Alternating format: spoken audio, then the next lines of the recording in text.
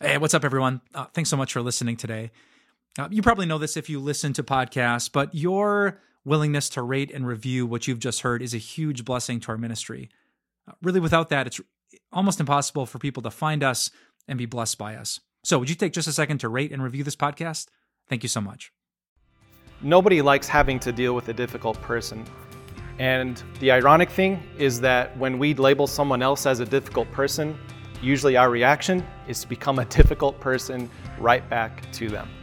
I see this all the time with my 3 kids. Whenever I bring attention to an indiscretion that they might be guilty of, their first reaction is to start with the words, "but they." Did you hit your sister? Yes, but she did this to me. Did you hide your brother's stuff? Yes, but he did this to me. They were being difficult, so I can be difficult right back to them.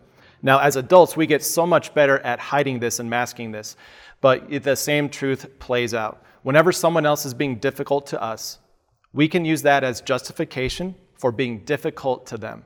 After all, don't we want to teach them a lesson that it's not okay to be difficult? Now, thankfully, God does not act the way we do. When we are difficult to Him, or as the Bible might say, if we are unrighteous or if we are sinful in our demeanor towards God, He does not become difficult back to us, but He remains who He is.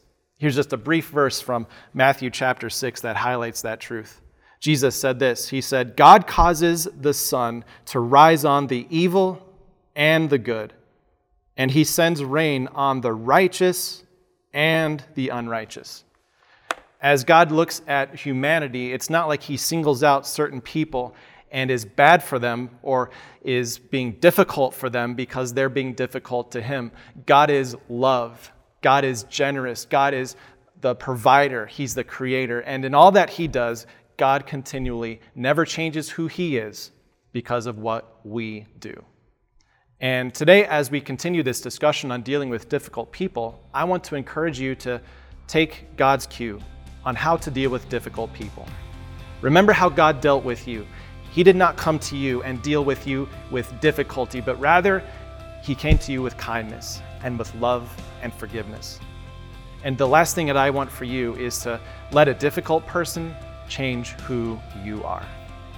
So today, as you maybe think about a relationship or two in your life that's difficult, don't use that as justification for being difficult back to them. Instead, live out your life as someone who is loved by God, who received kindness and favor from God. And what you have received from God, simply pass on to those difficult people in your life. Now, tomorrow, we're going to get really specific about how to start putting that into practice. But for today, challenge yourself to think about difficult people differently. Maybe don't think about dealing with the difficult people, think about loving them.